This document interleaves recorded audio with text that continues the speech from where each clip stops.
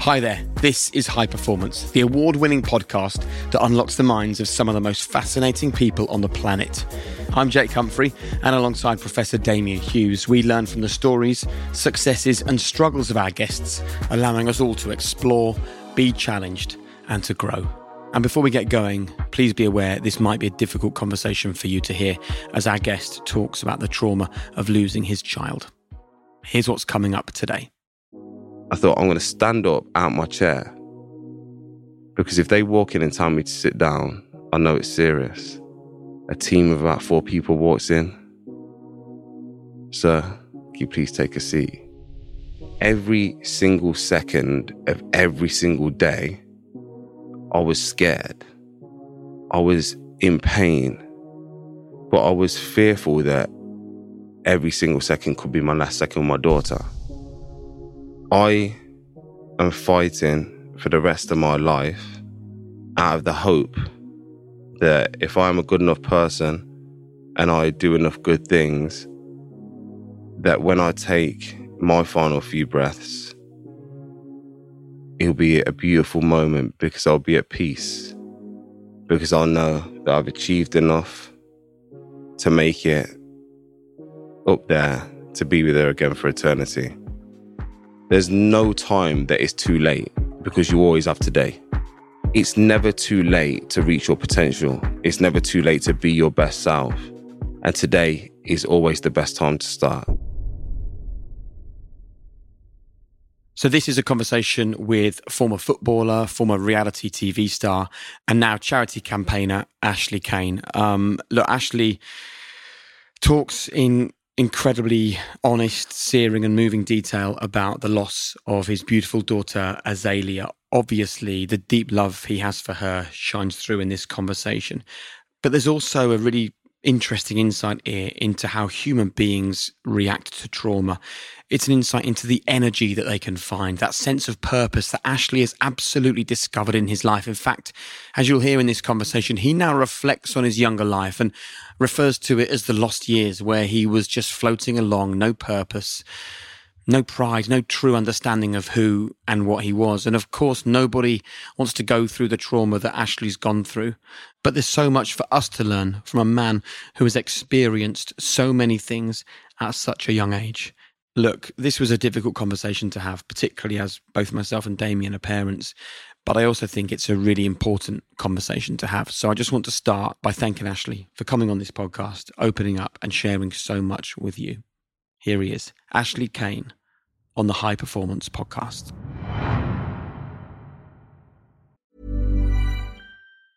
I'm Sandra, and I'm just the professional your small business was looking for. But you didn't hire me because you didn't use LinkedIn Jobs. LinkedIn has professionals you can't find anywhere else, including those who aren't actively looking for a new job, but might be open to the perfect role, like me.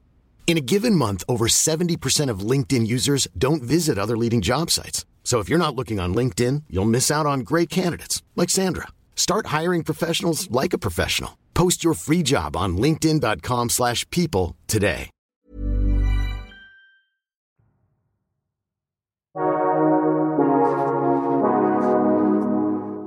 First of all, welcome to the show. Nice to have you with us.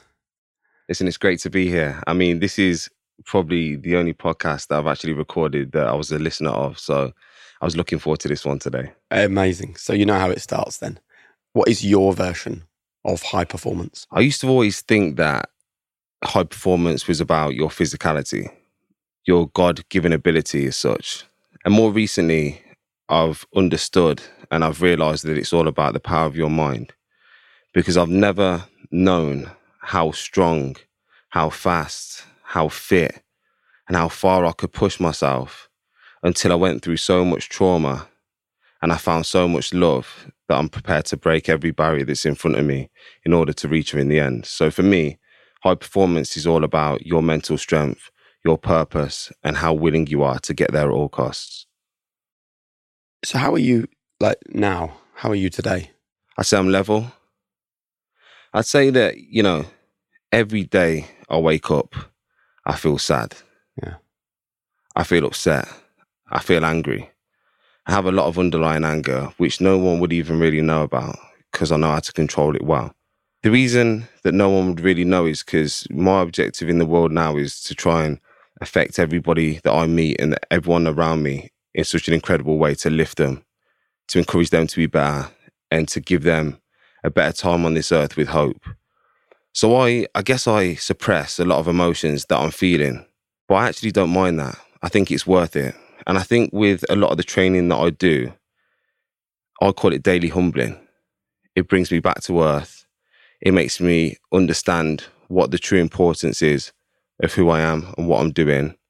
And it allows me to get through each day and appreciate the good times that I had, the good times that I will have in the future for the things I create, and just the appreciation for the people and the things that I do have around me at the minute. So I guess the answer is that every day is very tough for me. I finish every evening when I'm at home by visiting my daughter at a resting place. That's how I see my little baby girl now. But I do that so I can not only show her the respect that she deserves, but to tell her I love her, to tell her I miss her, and also to say my prayers to God to protect her until hopefully the day that I'm there with her again. I start my day off with gratitude, with appreciation for the 8 months that I had, because even though I went through the worst thing I believe a parent can go through, I believe I'm the most blessed man on this planet to have been lucky enough to father a girl like Azalea. So I'm hurting, but I'm here, I'm level, and I'm ready to kick on for another day, as always. That's a brilliant phrase you used, Ash, about a daily humbling. Yeah. I think we could all benefit with a bit of that. Would you tell us a bit more about... One thing that I found out on my journey is that there's so many people at the minute while suffering with poor mental health. If I'm going to be completely honest, I think some of that is warranted and some of it can be helped, can be worked on, can be conquered. If I sat on my sofa every day after what happened, people tell me, Ash, you deserve a rest. I'll be honest, I have 2 days off and I sit on my sofa and I wish I'm not here anymore. I'm bored. My mind's wandering.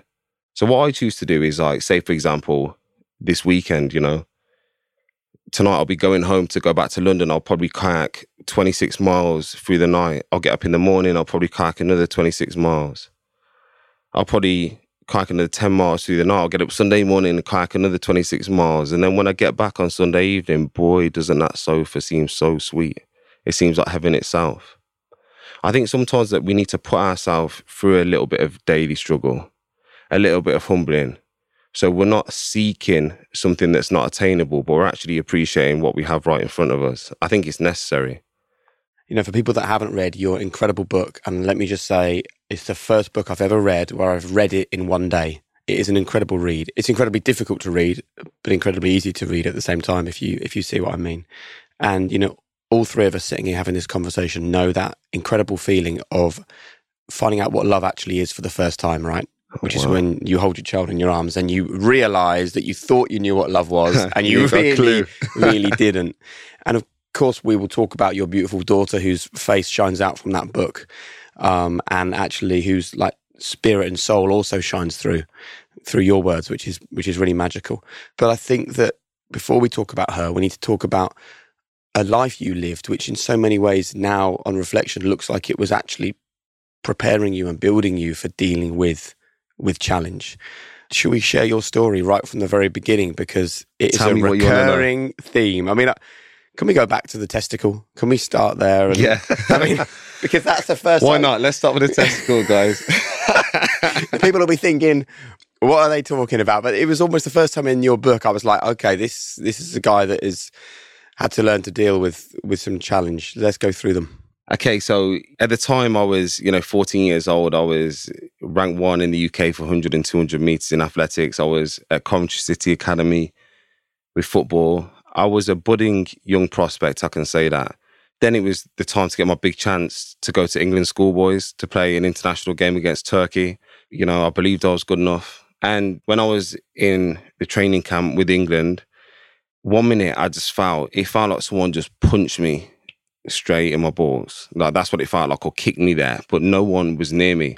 And I remember just going to the ground in so much pain. And there's been a lot of embarrassing moments in my life. Believe me, there has been many. I don't think none more embarrassing than this one.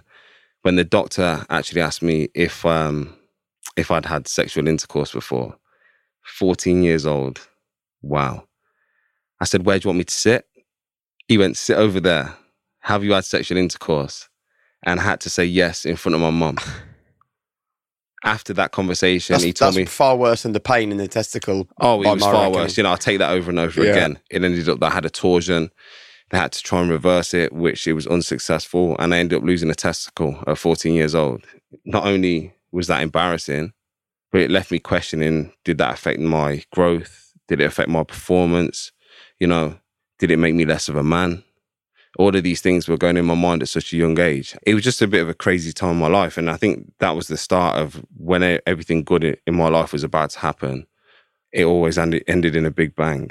All the big occasions that I had in football where I was about to make my break or rise to a new level, I always had a big injury. What happened last is my last shot. You know, I went to Romania and I went to a team called Gazmetan Mediaș.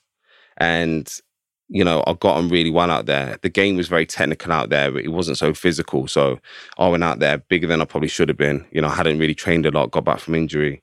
And I was probably I was a big dude, you know, but it played in my favour out there. I was quick, I was strong, and I played as a number 9. And I basically went on pre-season tour with Gazmetan, I'd done all that stuff. And then in between my contracts, it was a game and it was the kickoff, and I ran forward to get the ball that got played over the top, and I jumped up. I remember it, jumped up to chest the ball, and as I landed like this, bang, and that was it. I had to get a taxi from Hungary to Romania, had to fly back to London, get a taxi from London home, then get a taxi back to London the next day to get emergency surgery. At that point, I decided that I needed to call it a day. It was no longer worth pursuing it. So beyond deciding to walk away from the game, which I can understand having gone through that persistent track record of setbacks, what were you saying to yourself in that taxi initially once you've overcome the shock that your Achilles has snapped? That's a pretty dark place. I'm interested in the conversations you were having with yourself. I'll tell you what it was. It was very lonely. You know what? It's really weird you asked that question because I've never felt upset about this before, but it struck a bit of emotion in me because I thought as a kid I was destined for greatness in some way or form.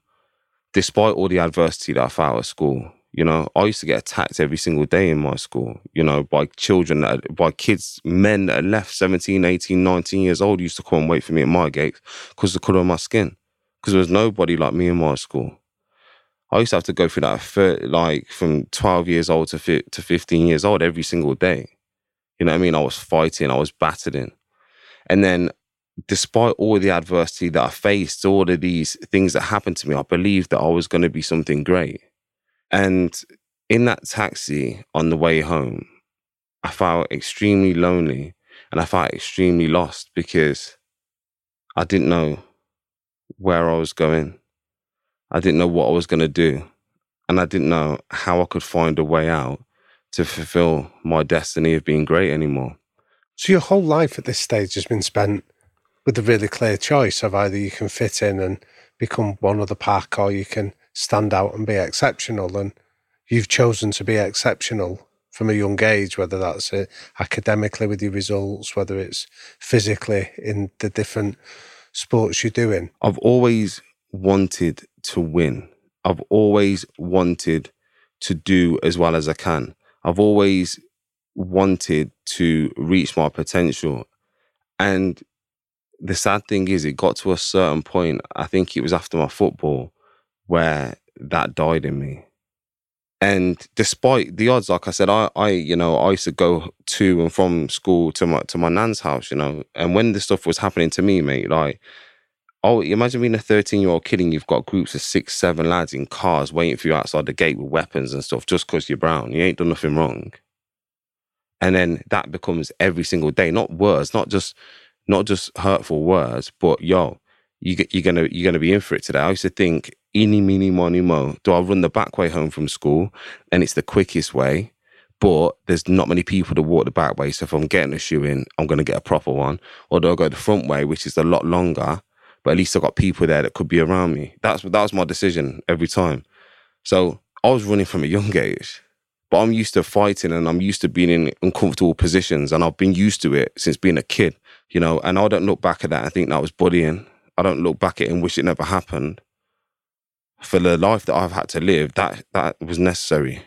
The sad thing about my life is probably in the peak years of my high performance,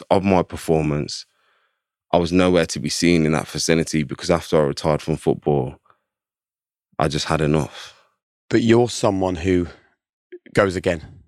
Yeah. So if someone is in the place where you were when you were sitting in that taxi, and that feeling that you were going to be special had finally died, and you had to come to that sort of dawning realization that the dreams you had as a young guy weren't going to happen, what would you say to them to help them get out of being in that place right now? I thought that me being special had ended at 22. At 32 now, I know that I ain't going to be as special as I want to be until probably I'm 40, 50 or 60. There's no time that it's too late, because you always have today. It's never too late to reach your potential. It's never too late to be your best self. And today is always the best time to start.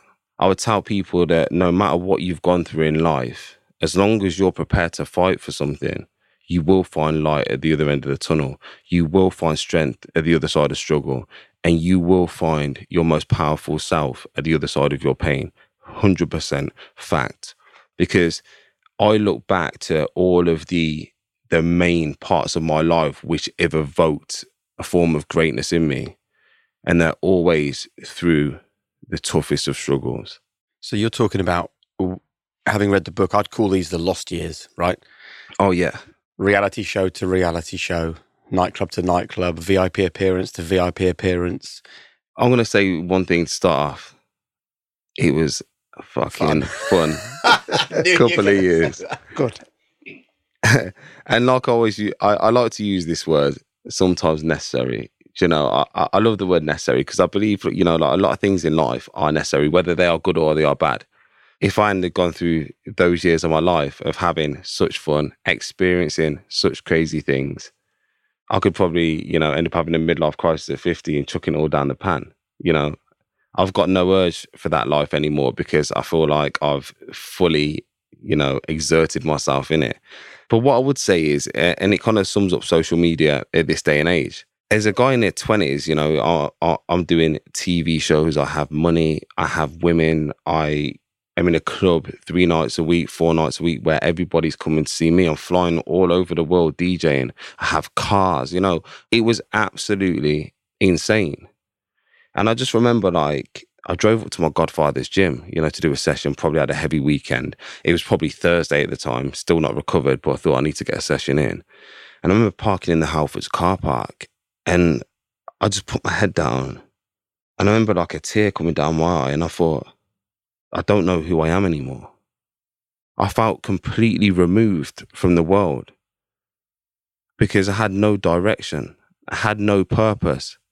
I had no place which I could call home, in which I wanted to build on and develop and make into a better one, to see myself in 40, 50 years' time. And I'm not talking about a physical house. I'm talking about like a place of my own growth and my own direction and my own end goal.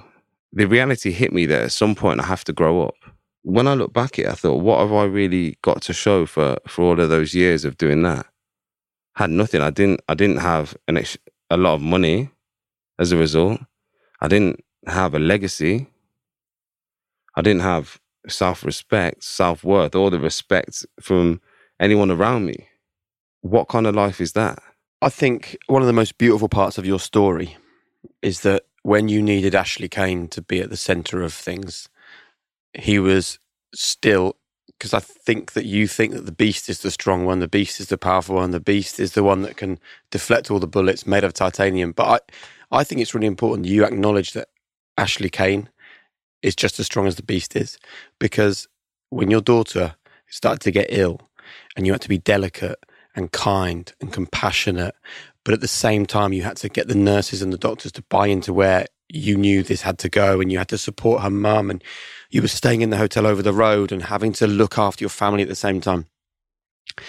please don't ever think that the beast is strong and Ashley Cain is weak, because I think at that time you had to be Ashley, because Azalea didn't need the beast. She needed her dad, and her dad is Ashley.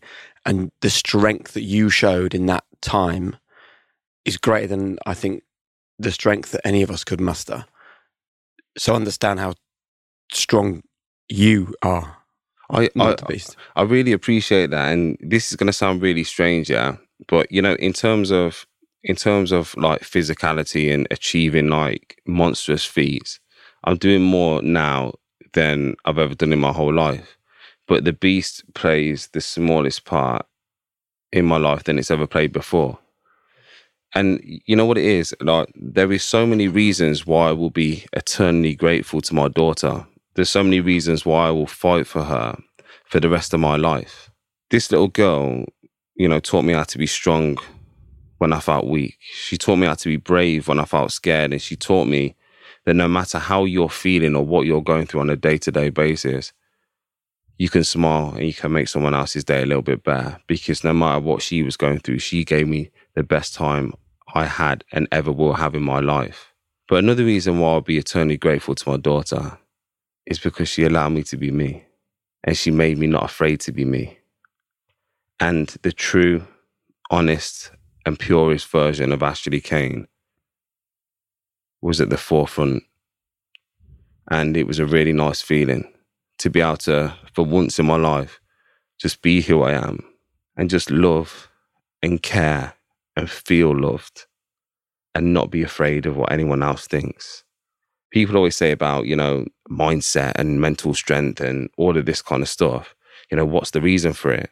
The reason for mine is because I love my little girl so much that I'm prepared to go through anything just out of hope that if I do, that I'll get to see her again. It's just because I absolutely love her with every single bone in my body. You know, I lived in hospital for 6 months. You know, for the first time in my life before having Azalea, I built like a nest egg. I thought, you know, I want to do this properly. I want to be a great father, a great partner, a great provider. I want to make sure that my family has no worries at all. So I was building a little nest egg. I worked relentlessly. I worked very hard to build that. And then, you know, living in hospital for 6 months, I quickly began to understand, and this was what changed my mindset, that, you know, no matter how much I wanted to take my daughter's illness away, no matter how much I wanted to trade places, no matter how much I wanted to make it better, I couldn't. And that was a big moment for me, because that allowed me to identify the fact that I would give 100% to the few things that were in my control. Because, you know, in this life, we always worry about things that have happened to us or that are going to happen. We always worry about the situation that we're in. And a lot of the times we can't affect any of those things. And we waste that much energy putting onus onto all the things that are out of our control that we have no energy left to put into the things that could actually be the things that could get us out of that situation. And so I chose at that point to just control the energy that was around my daughter, be the best man that I could be for every day. Always smile in front of her. Never let her see me or sense me sad or upset. And by doing those things at the time, which I believe were necessary, I ended up having the most magnificent time of my life. But what I mean is I was so focused on that little girl that my businesses didn't matter, my income didn't matter, my work didn't matter, my jobs didn't matter, which left me in a pretty bad financial state when I actually lost my daughter. Not only had I lost the one thing in this world that means more to me than anything else, but I had no money left. I didn't have a mindset or attitude at the time that even wanted to go out and get money. All I was focused on is extending her amazing legacy in trying to help these children fighting cancer, and in, you know, trying to help people in this world realize that no matter what you go through, you can make it out the other side. That's all I cared about. You know, so I got into a really bad situation because I chose at that point to be fully true to myself, to my purpose and where I'm going. And if things didn't fit into one of those categories, I didn't entertain it. to the point that it left me in a very bad financial situation where I was struggling to even be able to get food. To the point where, like, not only was, you know, like my management kind of worried because they knew, but my family, my friends, associates. And I just told them that I felt like I was on a divine path. I used to go outside like Forrest Gump every day, running and cycling, no training plan. I didn't even know anything about endurance then. I just ran and I ran and I ran and I cycled and I cycled and I cycled because I believed that my daughter was in heaven, in the sky. So I believed I needed to be outside so she could always see her daddy. I remember just getting on my knees one day and saying to God, like, I've gave my last penny. I give all my time. I'm going through pain. Please give me something. Because I want to take her around the world and I want to create a better life for these kids. But I need something to be able to do that. And I stuck it out and I stuck it out and I stuck it out. And then people started believing and things started coming. And I'm so happy that I did. And still to this day, I turn down 10 times the amount of money than I make. I turn down 10 times the opportunities than I take. But I always grab the right ones, and I grab the right ones with both hands. And I fucking make sure that I rock it till the wheels fall off, because they're the place where I need to be in the end, you know. You've found the power of purpose. Yeah. And in some ways, it's a really hard conversation. It's hard to get the tone right with this, isn't it? Because nobody wants to find purpose through losing their daughter. Nobody wants to have anything positive come out of that in some way, because it feels... Do you know, I'm sort of explaining it badly, but it's hard to say, look at the things you've gained from a difficult situation when it's as difficult. I can explain it to you. We all have a purpose. If I look back in my life, with my mentality and my mindset now, after going through what I've gone through, I can look at before I hadn't lost my daughter and realise what purpose that I could have had. The only difference is I wasn't humble enough to be able to see it. Because before I had my daughter and after losing my daughter, my life was all about me. That's the difference.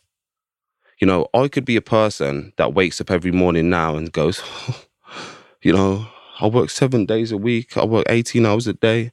I get up at 4 o'clock in the morning. I go to bed at 12 o'clock at night. I'm tired. I'm in pain. I'm suffering trauma. I'm depressed. I'm sad. I'm angry. Why me? The only difference is I never asked myself those questions.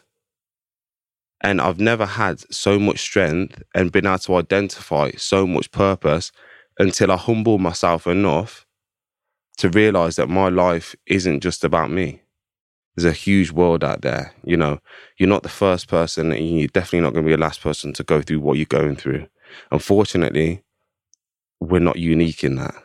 None of us are. We are all born and we are all going to die. That's a fact. So I just think, you know, life isn't never about what happens to you.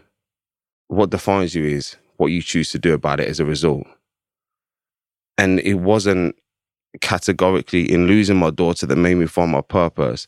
It was being humble enough afterwards to be able to see it.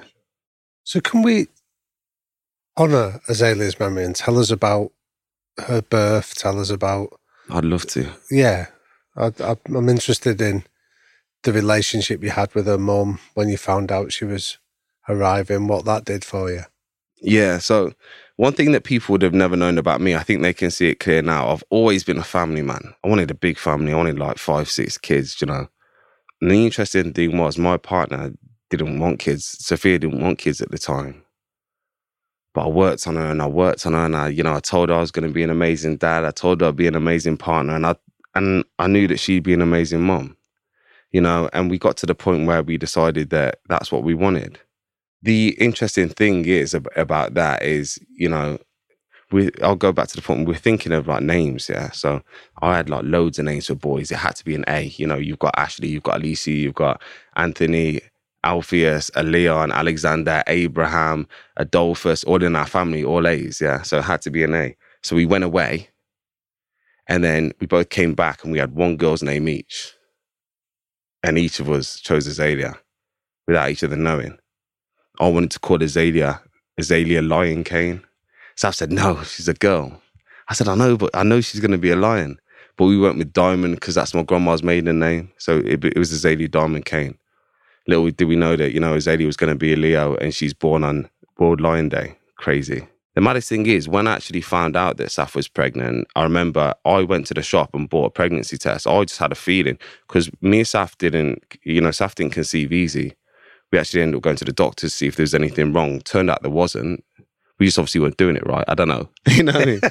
But one day I went to the shop and I bought a pregnancy test and she walked through the door and I literally opened the door and gave her and I said, "Do you need a wee?" She went, "Yeah." I went, "Please wee." I told her to wee and leave it in there and I would get it. And then I remember seeing it and it was positive and I shown her and I literally had a drink and danced the whole night. I literally just stood up while Saf was on the sofa and I danced for Saf all night. Then when we had Azalea, it was the first time in my life where I ever felt like my life was, kind of complete, because I felt like it's not like I had everything that I wanted, but I felt like I had that base there to work on. Like I said, that home where, you make a house into a home. I had that. I've never had that before. And it made me happy because not only that, like I knew that my dad wanted to be a granddad and nobody wanted to be a grandma more than my mum. Everything was great until, about when Azalea was 3 weeks to a month old, she started getting a really stuffy nose. And this was during COVID at the time, isolation, lockdown. We couldn't go to the doctors. So, we ring the doctors, or Saf would tell the doctors she's got a blocked nose. He'd say it's a cold. We got the pipette thing, to suck snot out of her nose. But I knew I couldn't do that because if my nan from the Caribbean, found out I was sucking snot out of her nose with the pipette, she'd tell me to, she'd say, "Put your mouth around there, suck it out."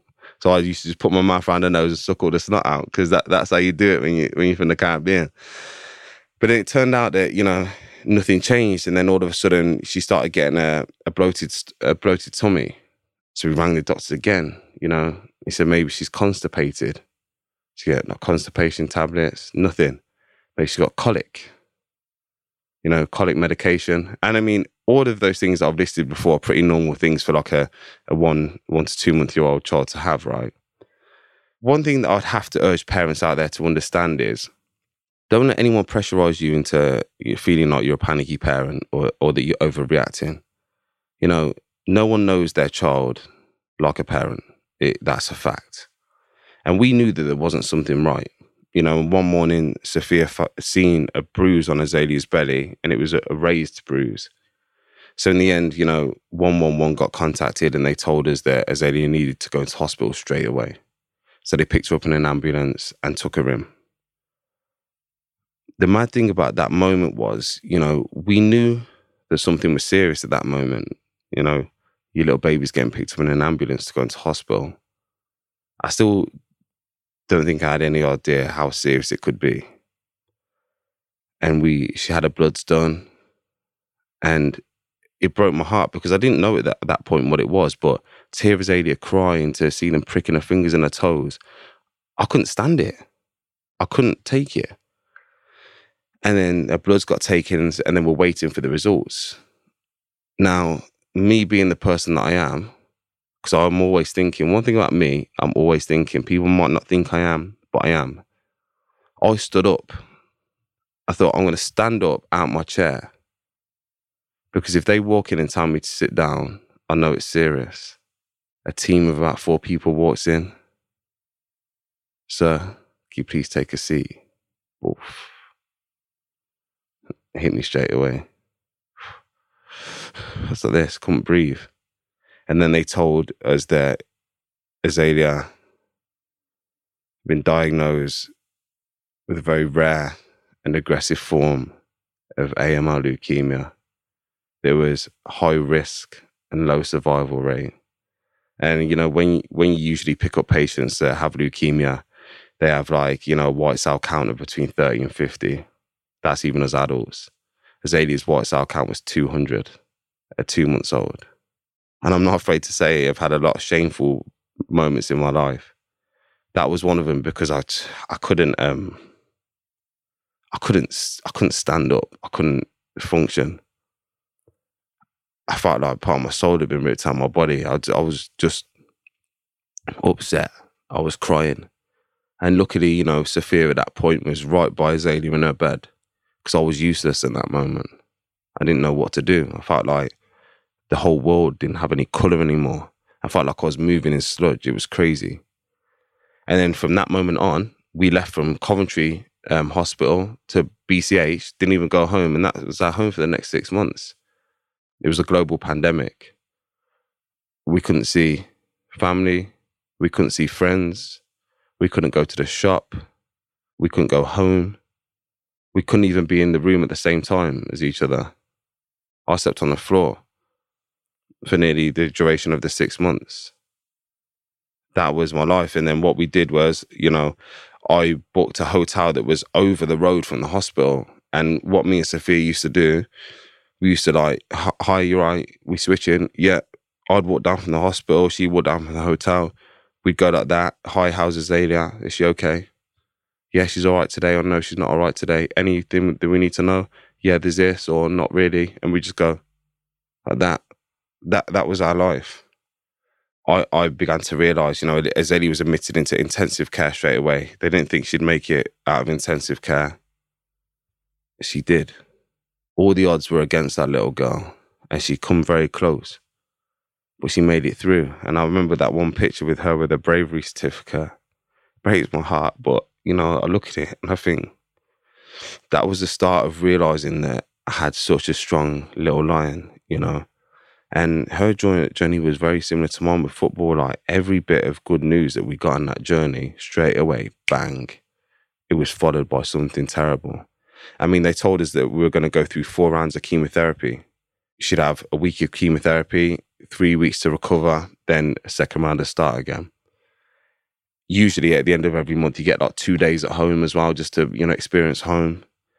She'd done the first round of chemotherapy, which they thought that would be very tormenting on her body. You know, they thought it'd be very hazardous, didn't know if she'd be able to make it through. She passed the first round of chemotherapy easy, you know, no side effects. They cleared all the disease and they were very confident. After the second round, she relapsed very quickly for them to realise that there's no point doing round 3 and round 4. She needs a stem cell transplant. What's difficult about a stem cell transplant is, you know, I'm half St. Vincent, Vincy, half English. Sophia's half Burmese, half English. So what they told us was that it's going to be incredibly difficult to find Azalea a match because there's no match on the registry at the minute. At that point, you know, I rang Sophia and I said, get to the hospital because I'm going to the hotel and I'm going to get my daughter a match. I literally got on the phone to Anthony Nolan straight away and DKMS, the 2 largest registries in Europe and the world. And I said, I want to run a campaign for my daughter. And I worked tirelessly to put this campaign together. And I got it out there. Now, one thing that's mad is, you know, I'll be honest with you guys, yeah. I've always been disappointed in myself all my life. Yeah, because I've never ever reached my potential and I've never really known why I was doing what I was doing. I thought, you know, what was the point in football? What was the point in reality TV? What is the point in all of my following that I have? What's the point? When we put the campaign out, you know, we had 80,000 people registered to be Azalea's stem cell donor in one weekend. That was more than both of the leading registries in Europe had together in 4 years. By 2 weeks, it was nearly, I think it was 200,000, which meant that, you know, not only would Azalea have a great chance to find a donor, but 200,000 other people now will have a potential match, which is absolutely incredible. Went to the stem cell transplant. I thought it was going to be some crazy like chamber and all of this. They just literally put the new stem cells in through a central line in the chest. But, you know, up until this point, you got to think, you know, the reason why I see life a bit differently now, you know, is because every single second of every single day, I was scared. I was in pain, but I was fearful that every single second could be my last second with my daughter. I couldn't bear the thought of nighttime. I got really scared of nighttime because I thought if I close my eyes, when I wake up, she potentially might not be here. That's how I learnt to live in the moment. and appreciate every single second of every single day. Today's podcast is brought to you in association with AG1, and it is one of my non-negotiables, one of the things that I make sure that every single day I bring into my life. So basically, let me just explain very quickly. AG1 is an all-in-one multivitamin. It has all of the nutrients, it has all of the goodness that I think my body needs in any given day. I know there's loads of different supplements out there. Trust me, I've tried most of them. I ended up taking about 9 or 10 different tablets at one point. But what I love about AG1 is that it's over 70 high quality vitamins, probiotics, whole food sourced ingredients, and it's a kind of 10-second part of my daily routine that makes a day-long difference to my life. So I grab the powder, I put it in a shaker, put a bit of water in, shake it, drink it, and that's me done. And I promise you, when I'm not taking AG1, I notice the difference. I'd love you to give it a go. And if you're looking for a simple, effective investment for your health, try AG1. Honestly, it is incredible. Me, my wife, a lot of my friends, we all swear by it. And I've got an offer for you. You can get 5 free AG1 travel packs and a free whole year's supply of vitamin D with your first purchase. If you want to take advantage of that offer, just go to drinkag1.com/high performance. That's drinkag1.com/high performance. It's been a game changer for me. It just might be for you. Check it out. Imagine the softest sheets you've ever felt. Now imagine them getting even softer over time. That's what you'll feel with Boll & Branch's organic cotton sheets. In a recent customer survey, 96% replied that Boll & Branch sheets get softer with every wash. Start getting your best night's sleep in these sheets that get softer and softer for years to come. Try their sheets with a 30-night guarantee. Plus, get 15% off your first order at bollandbranch.com. Code BUTTERY. Exclusions apply. See site for details. Hiring for your small business? If you're not looking for professionals on LinkedIn, you're looking in the wrong place. That's like looking for your car keys in a fish tank. LinkedIn helps you hire professionals you can't find anywhere else, even those who aren't actively searching for a new job but might be open to the perfect role. In a given month, over 70% of LinkedIn users don't even visit other leading job sites. So start looking in the right place. With LinkedIn, you can hire professionals like a professional. Post your free job on linkedin.com/people today. Hey, I'm Ryan Reynolds. At Mint Mobile, we like to do the opposite of what Big Wireless does. They charge you a lot, we charge you a little. So naturally, when they announced they'd be raising their prices due to inflation, we decided to deflate our prices due to not hating you. That's right. We're cutting the price of Mint Unlimited from $30 a month to just $15 a month. Give it a try at mintmobile.com/switch. $45 up front for 3 months plus taxes and fees. Promo rate for new customers for limited time. Unlimited more than 40 gigabytes per month. Slows full terms at mintmobile.com.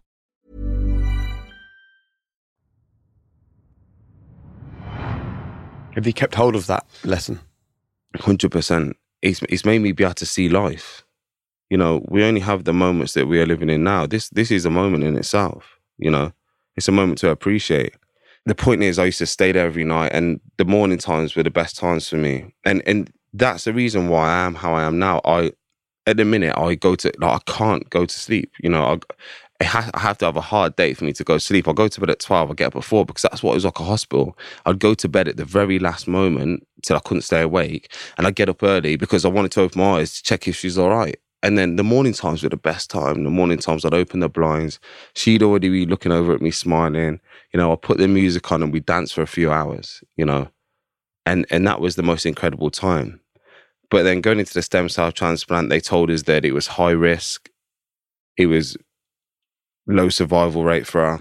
They told us that there was high chances of complication because you've got GVHD, which is graft versus host disease. They said that the chemotherapy leading into it and the procedure itself might be, you know, too much for a child so young. It could take 3 to 6 months for her to engraft. 3 weeks, fully engrafted, no side effects, no GVHD. You're thinking. But you got to think at this point, it's done.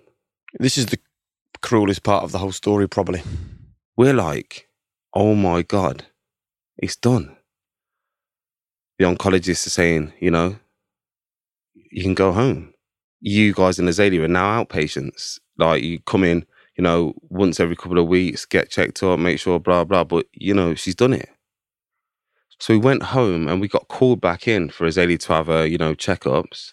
But this was a day where we're ringing the bell. So this is when you see on Instagram and Facebook and all these things where the nurses line the corridor and the kids walk down and ring the bell. That's to say that you have beat cancer. So we go into the hospital and obviously Azalea was very popular in the hospital. So pretty much every nurse that was there was waiting in the corridor for her because everyone wanted to see her ring the bell. We went in and these are the little things that I don't talk about, but you put her in her best outfit, You make sure you look nice, Saf looks nice, because it's a big day. It's like your wedding day, innit? It's even 1,000 times bigger than that. And we went in, seen everyone, went in the room to get a checkup, to walk out, to ring the bell. And the oncologist walks in like she'd just seen a ghost. And she said, Azalea's relapsed. And she's not only relapsed, we found tumours in her stomach, in her kidneys, in her spleen, in her lungs.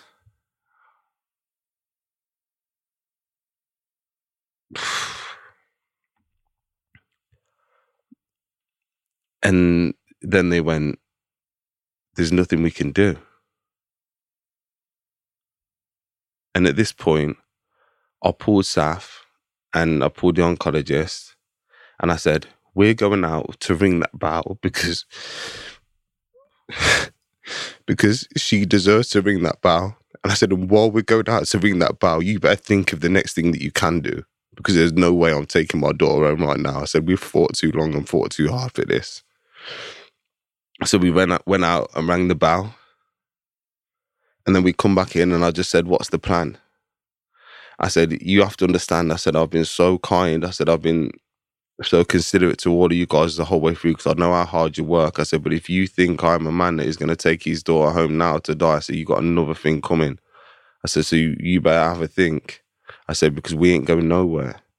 I said, she's a fighter and I said, she'll continue to fight. So we had to battle and try and find new drugs that pharmaceutical companies wouldn't release. We got them because I made sure we got them.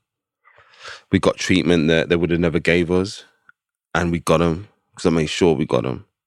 And then lastly, we found, this place in Singapore. There was a few places in the world, but nobody would take children under, 2 years old. China wouldn't accept anybody because of COVID. So we found this place in Singapore, which said that they could, do something with Azalea. They'd had a success with a child that we knew who was speaking to her family. It was approved by everybody in the UK.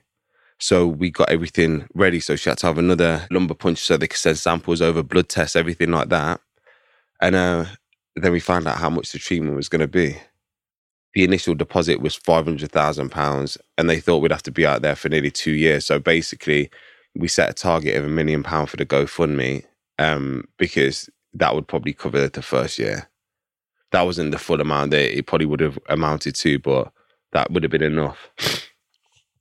I was actually planning then to cycle from the hospital in Birmingham to Good Morning Britain Studios as a fundraiser to try and raise it and then talk on GMB. And what I ended up doing was when I was on the way to the hospital, I ended up posting the campaign the night before, but didn't tell anyone. And then because I posted it, Saf was like, let's just announce it now before you do your ride. And I'm like, yeah, okay. It was the fastest £1 million ever raised on GoFundMe. And it went to 1.6.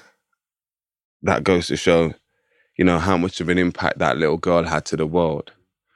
I remember the smile was what got me that day. Yeah. And I've heard that from a lot of people since. And in the book, that smile was always there no matter what she was put through. And no matter what everyone else went through, she went through more than anyone and still the smile. Do you understand? I talk in layman's terms, yeah? No, I just talk what I think, yeah? And when I try and explain what my daughter did for me, there's so many different things, but it's just, I've never had a hero. When you see someone in front of you that's, fighting like this, overcoming this, and then still trying to stand up still playing, still smiling, still grabbing you, still pulling you. She was like a tenacious little cute. She'd have been a nightmare, mate. She'd have been an absolute nightmare.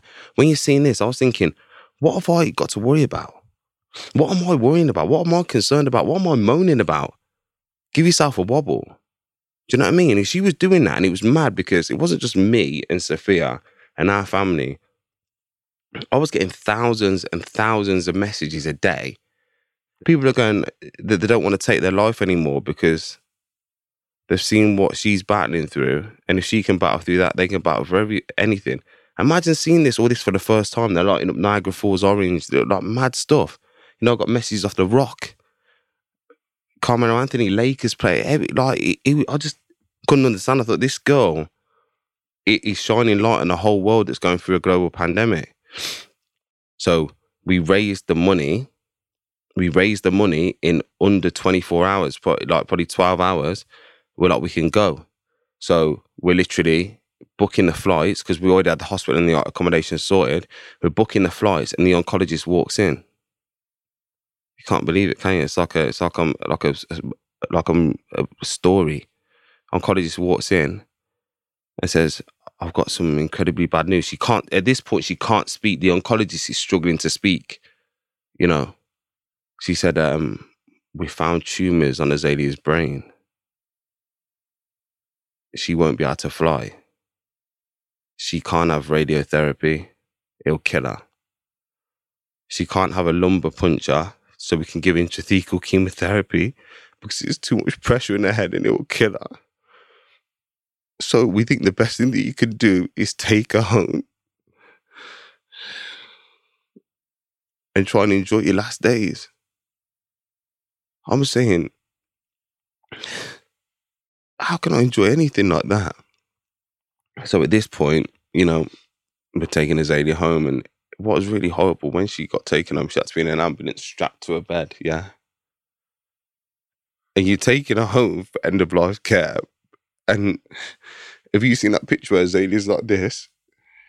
Took a picture, she put her hand up like this when she's going home for the final time. Now, at this point, that was the worst part of my life because no matter if she had 1% chance, I hung on to the hope that we had. And we were taking her home because it was inevitable that she was going to take her last breaths there. And there was no hope. And I was scared, and Sophia was scared as a parent because all the time you're with your little girl in hospital, you've got nurses, you've got oncologists, you've got people to come in and be there in case something happens. The reality is we didn't know how Azalea was going to pass away. When Azalea was crying and she was in pain, she would bleed from her eyes. She would bleed from her ears. She would bleed from her nose because it was ripping apart her body. And I found hope again because my hope was no longer, I want my daughter to live and I wanted to survive. My hope was that when she passes away, I hope it's peaceful and I hope it's in my arms. And I held on to that. And I remember, like, the morning that it was, me and Sophia just both knew that this was going to be it. And we took all of her monitors off. And we wrapped our arms around her. And I just remember, like, I just remember looking at her. She'd go, and I go, 1, 2. 1, 2, 3, 4. I was going to saw her baby. 1, 2, 3, 4, 5, 6, 7, 8. It's okay, baby. 1, we're here. 2, 3, 4, 5, 6, 7, 8, 9, 10, 11, 12.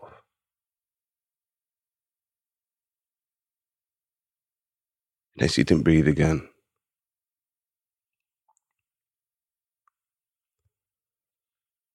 I never will be able to explain how that feels. I had to have medical attention, and because the when we found out that we thought it was going to be the last breath, we rang the ambulance anyway, even though we didn't think they'd come. I had to get put on gas and air because I couldn't breathe. My whole body locked up. I felt that a part of me died when my daughter took her last breath. It left me. A part of my soul left me. I wasn't the same person after that. The maddest thing is, and I haven't really talked about this, I thought it would be okay to keep her at home. And it was all right. I could still be my little girl and, I could still walk around with her, still put her in a chair. I weren't ready for the funeral diet to pick her up. I thought I'd just have her there forever now. I'll keep her there. You don't really see sense at those points. And you're not really ready to accept the reality of it. That moment in the book stands out quite clearly where it's almost the first time the loss of control. Because I know that when she went into hospital for the first time, you created Club 100, which was total positivity in this room with this little girl at all times, which is credit to you and the family around you, that whenever you were with Azalea, it was purely a positive experience for her. She didn't see the sadness. And then when you went home, and it was, how on earth are we going to get through the days for end of life care with our daughter? I don't think I can. It was flipped by you and by Saf and by the family to be, we enjoy every single second with her at home. And even when she died, the control was in our arms, how we want it to be. In the book, it's very moving when you talk about the funeral as the first time that you have no control and she's on her own. And I think for someone who lived controlling every possible controllable, that was the most moving moment really of the book for me, that, at the very last moment, there was no control was there. That's the hard thing. And like I say, in life, I like to be a person that, can learn something from a situation for it to make me a better man, no matter what it is. And even though I had new control, I made sure I found a new hope. I didn't let it, I let it be that the thing that we make sure that happens now is that, our daughter goes peacefully and she goes in our arms. Even till the day, like a few days before she passed away, we were taking her into hospital and forcing the hospital to take Azalea so she could have blood transfusions, platelet transfusions, so we knew that she wouldn't bleed out from the inside, because the platelets stopped that. They wouldn't take her. Me and Sophia made them take her, so that wasn't the case, so that she could go peacefully. Like we didn't stop fighting until the last minute, But there's something I want to contrast two of those moments that, first of all, thank you for sharing them. You described that you felt ashamed when those 4 doctors came in and you'd stood up to prepare yourself for the bad news when they asked you to sit down, and your reaction to it, which to us is very human. You're in shock, but you described the sense of shame you felt. And yet that moment when she passed away, what is significant is you don't attach shame to that. Your human reaction of needing gas and air and being in such a deep state of grief, you accept that as human. And I'm wondering whether that's possibly the best lesson that you've taken from it, that you felt you had to be invulnerable in that first meeting, but what she's taught you. No, do you know what I take from it? I take from it, like, what sport do you guys play? Mine's boxing. So you're sparring, right? You're sparring and, you sprain your wrist like that. Bang, you take a hit, you sprain your wrist. And then you go for the next 4, you've got 4 rounds to do. And, it's a bit sore, but you're still putting punches straight through him. Bang, bang, bang, bang, bang. As soon as you've done your last round of sparring, you're like, fuck. Fucking wrist. I don't think I sprained it. I might have broke it. You know what I mean? Like when I've done these challenges, I'm hurting, but like I'm fine. As soon as I finish, I feel like I've broke something because the adrenaline's gone. That for me was that moment. she took her last breath and she didn't need me to be strong anymore. And I just went. I'm interested in how what you went through impacted your faith. The whole way, like, during the journey, you know, and after losing Azalea, it made me question it, because I thought, you know, if there is the good old Lord up there, how possibly can this be happening? You know, why would he do this? But then I started to think, number one, if I am a true man of faith, which I like to believe that I am, then I would know that Azalea is now in peace. She's in paradise and she's in heaven. She definitely made it to heaven, because she's as pure can be. And she's in the place where we all wish to go in the end. I don't believe there is heaven and hell. I believe that we're living in hell, because there's so many things that we have to combat on a day-to-day basis. And I believe that, you know, in the end, we should be working towards making our way to heaven. So that's what I thought. But the most important part was, I sat there and it made me upset, because I thought faith is the only thing that I have left right now. And what I mean by that is, because if I don't have faith, I don't believe in God. If I don't believe in God, it means there is no heaven. If there is no heaven, then my daughter isn't up there, and I have nowhere to go home in the end to be with her again.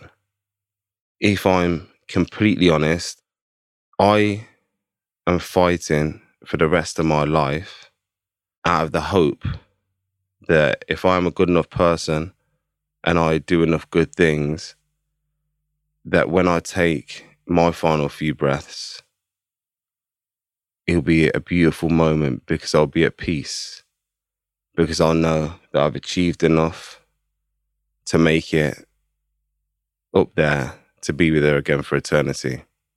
My dad said that to me, you know, you read my book, yeah? My dad said to me after reading the book, my dad's a hard man. I didn't even touch him till about 2 years ago. He didn't even tell me he loved me. You know, we used to grapple, we used to scrap, but we wouldn't hug or hold hands or whatever. You know what I mean? The guy never told me he's proud of me all my life. You know, he was always what I did wrong, or I ain't doing this, or yeah, whatever it was. You know, after he read my book, you know, not only did he say that I should be proud of myself, and he was proud of me, and that little girl would definitely be proud of me, but he said what really hurt him and what's really sad is I'm living the rest of my life for the final few seconds. And the only thing I could say to him is, you're right. Does that make you sad? No. Not at all. We did an interview with a Paralympian called Steph Reed, who spoke to us about an accident she'd endured where she lost a leg in a motorboat incident.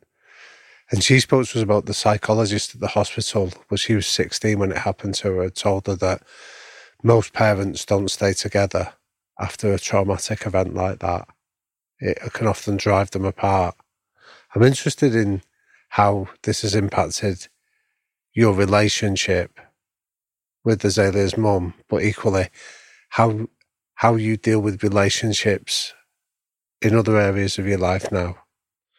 Yeah, interesting question. You know, I don't usually really speak on this, but if I'm going to be completely honest, you know, I will love Saf for the rest of my life. You know, I will be there for Saf and I will care for Saf. And I believe that'll be replicated by her.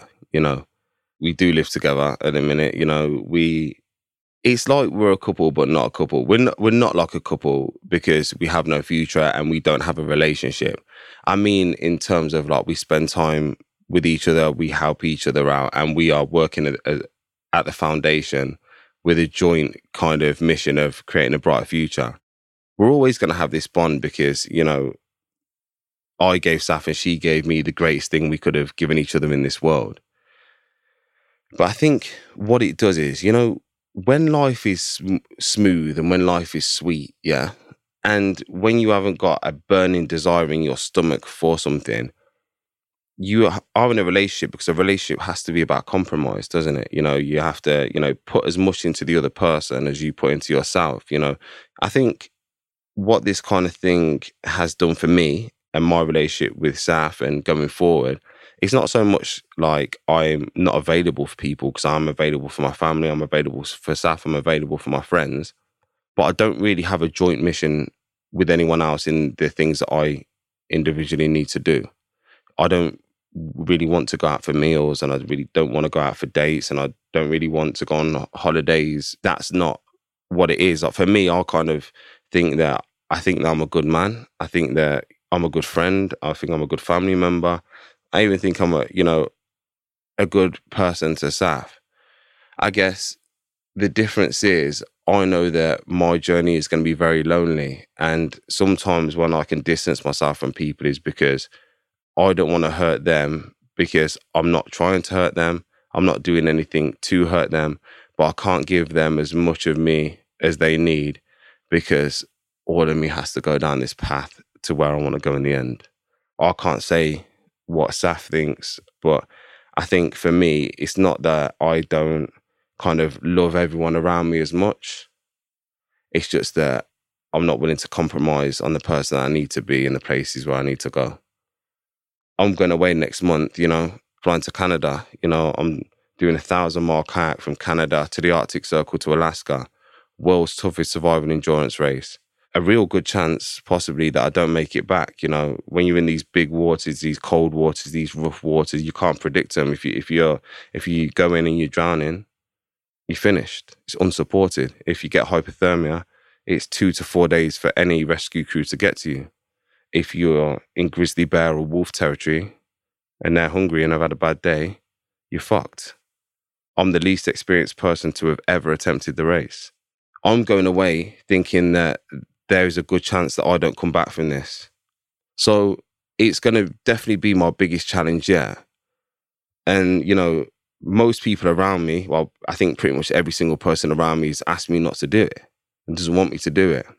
But there's something about me now, which is I keep the promises that I make.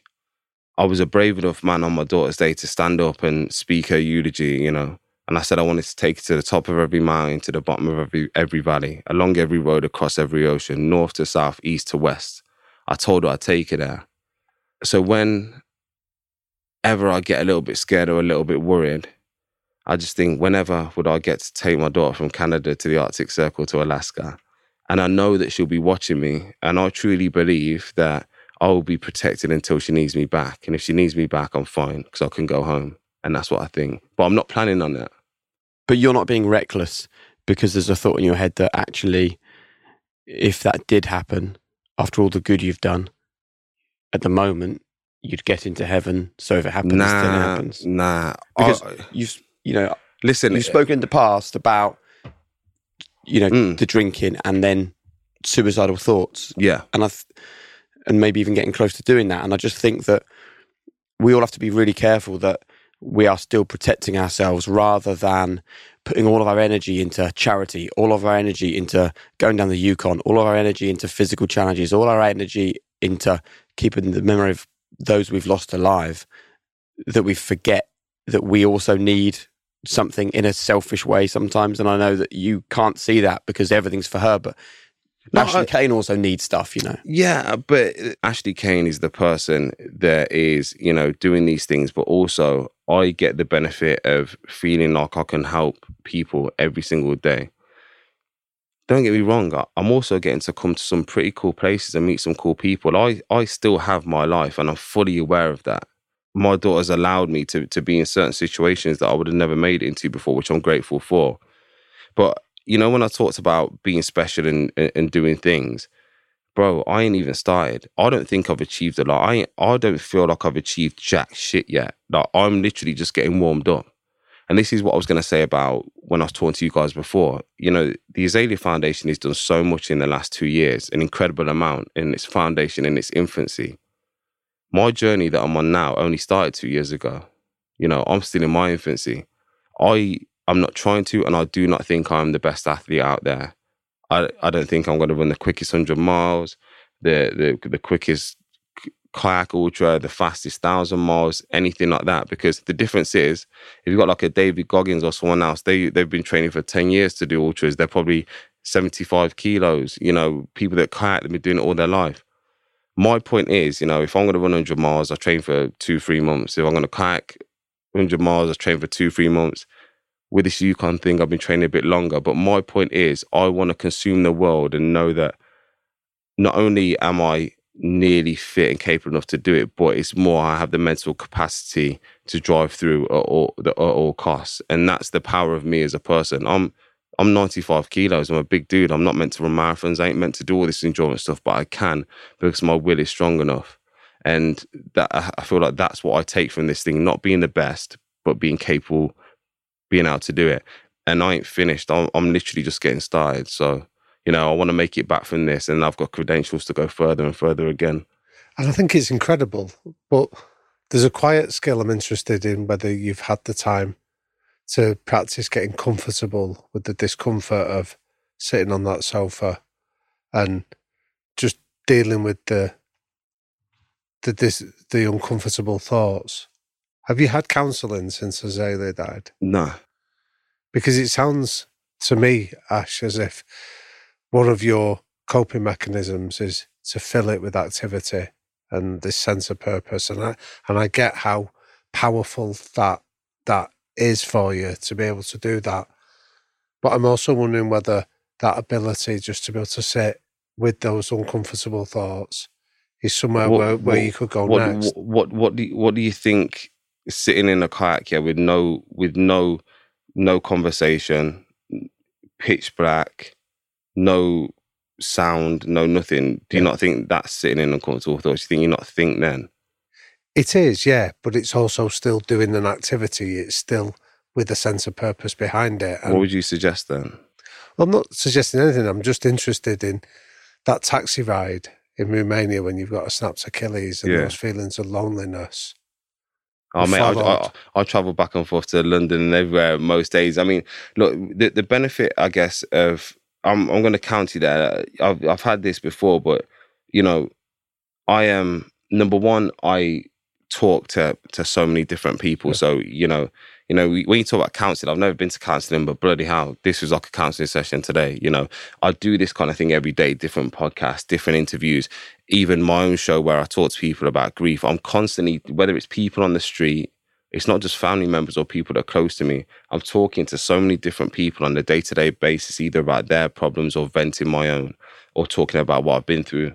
You know, I've written the book, I've narrated the book. I spend a lot of time in my life isolated because it's not like when I'm not working, I'm just around people. You know, of course I have moments where I have to sit on my sofa. You know, of course I travel a lot. Of course, you know, I have those moments where I need to be by myself because I do need to think. I go visit my daughter at a resting place every single night, sometimes for 10 minutes, sometimes for an hour. I sit by myself and think. I'm always thinking. You know, one of the most recent things that happened is I went on holiday, my brother and my cousin, Tamika and Matty. It was one of the most rewarding things I've ever done. Since losing Azalea, one of the best times I've ever had. And probably the first time that I didn't feel guilty for actually just doing something for me. You know, we laughed, we cried, we reminisced, we trained. It was beautiful. So I do have, you know, my own time. But what it is I just have a burning desire to fulfill my destiny. And I think some people are chosen to do things. Some people aren't. Some people are chosen to do things and they take it and they make it. Some people fail. I just don't want to be the person that I failed, because even though you may sit here and say, you know, do you ever think you need to sit in your thoughts, or do you ever think you need to rest? Everything that I've done so far has helped people, has benefited people. And sometimes, like I said, your life ain't just about you. It's how much you can affect other people. And I always make sure that I'm in a good enough, strong enough condition to carry on fighting. And as long as I can carry on fighting, I'll keep swinging and I'll keep swinging till I can't swing no more. You know, because I believe that I'm here for a reason, and I want to fulfill that. Love it. Final question. We often term it your golden rule for living a high-performance life. What would you leave us with? I guess I'd like to tell people that hard times are inevitable. We're going to have to face them at some point. But I'd always advise people not to run away from those hard times, from that pain, from that struggle. I'd always tell people to face it, sometimes running head on into it, and learn how to embrace it. Because with a bit of persistence, with a bit of grit, and with a bit of fight, you will find the light at the other end of the darkness. You will find strength at the other side of your struggle, and you will find unimaginable power, at the other side of your pain. You don't have to be 100% every day. Just showing up's enough. Keep showing up. I think, obviously, nobody would ever want to go through what you've gone through. And thank you very much for sharing, the real searing honesty of the story and the journey you've been on. But I sit here and I see a man with absolute clarity, total understanding of where he is, where he needs to go, and a rock solid self-belief that he's going to get there and he's going to change the world for the better. So, thank you, God, for Azalea, right? Every day. Thank you. Damien. Jake. Well, look, that was an incredibly moving conversation. And, both of us have had to sort of just have a bit of time to gather ourselves before we record this little wrap-up. I think it would be very hard to instantaneously reflect on the conversation that we just had. And as parents, it's really hard for anyone. It's hard to hear that conversation. I think as parents, it carries a particular pain because it's probably your biggest fear as a parent. But I actually think that when you look at Ashley, you see someone who has harnessed the power of that pain. And I think that when people have been through something that he has, when people have been through a trauma, you talk about post-traumatic growth. Sitting in front of us was a guy who has experienced post-traumatic growth. And as heartbreaking as it is, he is using the death of beautiful little Azalea to drive real change in this world. Yeah, I mean, it's one of the most difficult conversations that I've had on the podcast, like you say, so the emotion was palpable. But I think what Ash has taught us is something around staying in that moment of pain, that moment of discomfort, and exploring it rather than seeking to deny it or dismiss it or even delete it from our lives. Actually go and explore it and tell us what is it teaching us. And I think what's obviously happened for him is that he's explored this sense of purpose, the idea that he wants to honour Azalea's memory and the difference he can make for so many others. And there's that old saying, the two most important days of your life are the day you're born and the day you realise why you were born. And I think what he's described there is that second day, that the reason he was put on the earth, he's got an answer to that, and the power and purpose that gives him is incredible to witness. I hope for his sake that in the coming years, and this is obviously still so fresh for him and the trauma is still so new, that I'd like him to find a bit of balance if it's the right thing for him. I think that, hopefully there'll be a day where he can still honour her memory. He can still do amazing things for families going through the same thing that he went through. The light that she shone in his life will never be dimmed. But I also hope that he can find a way forwards, like another life as well. So he still is and always will be Azalea's dad, but he can be someone else as well as that, do you know what I mean? Yeah. I was reminded of when we spoke to Kevin Sinfield on this, where Kevin spoke about some of the physical endurance challenges he's taken on to honour his friendship with Rob Burrow. And Kevin seems to have reconciled himself to the fact that physically he won't always be able to go through those endurance challenges, but he'll find a way of doing it, whether it's through speaking at dinners, fundraising, or just shining a spotlight on it. And I hope for Ash that he manages to find something where he doesn't have to subject himself to further pain, further endurance, to be able to make a difference. But also so he can actually meet another partner, maybe have another child, be comfortable in his own skin in the silence without needing that period to be just purely reflection on the past. I want him to live and grow again, Yeah, and that was what we mentioned to him at the end, and then he seemed to bristle a little bit with the idea that he hasn't gained that acceptance of sitting in the silence and being comfortable with that discomfort, because he said, I do it when I'm in my kayak where I'm practicing.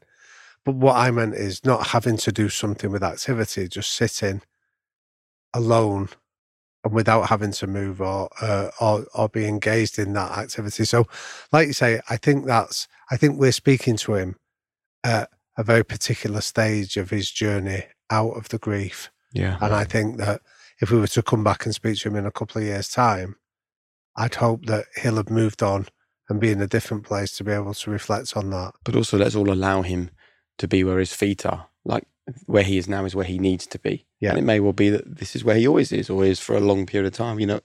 It's about what's right for him on his very personal grieving process after, a trauma that is unimaginable and we wouldn't wish on anyone.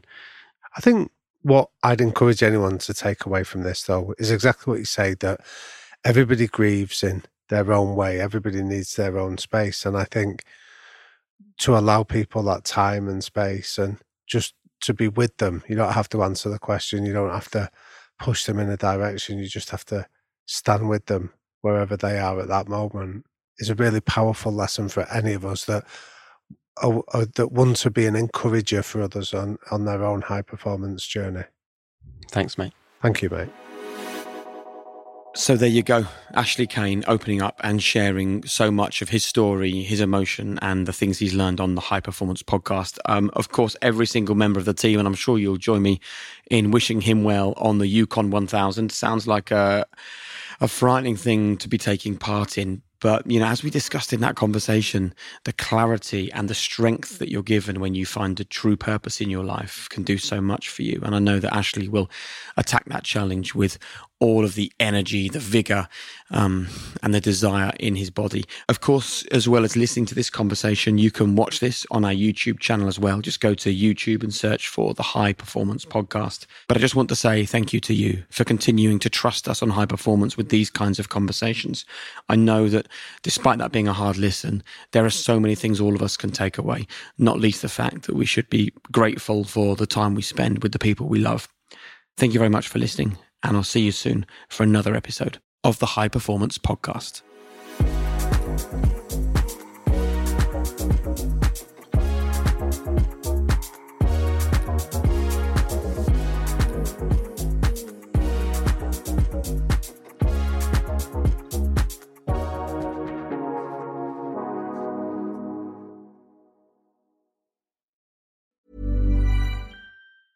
Small details are big surfaces. Tight corners are odd shapes. Flat, rounded, textured, or tall. Whatever your next project, there's a spray paint pattern that's just right. Because Rust-Oleum's new Custom Spray 5-in-1 gives you control with 5 different spray patterns. So you can tackle nooks, crannies, edges, and curves without worrying about drips, runs, uneven coverage, or anything else. Custom Spray 5-in-1. Only from Rust-Oleum. Planning for your next trip? Elevate your travel style with Quince. Quince has all the jet-setting essentials you'll want for your next getaway, like European linen, premium luggage options, buttery soft Italian leather bags, and so much more. And it's all priced at 50 to 80% less than similar brands. Plus, Quince only works with factories that use safe and ethical manufacturing practices. Pack your bags with high-quality essentials you'll be wearing for vacations to come with Quince. Go to quince.com/trip for free shipping and 365-day returns.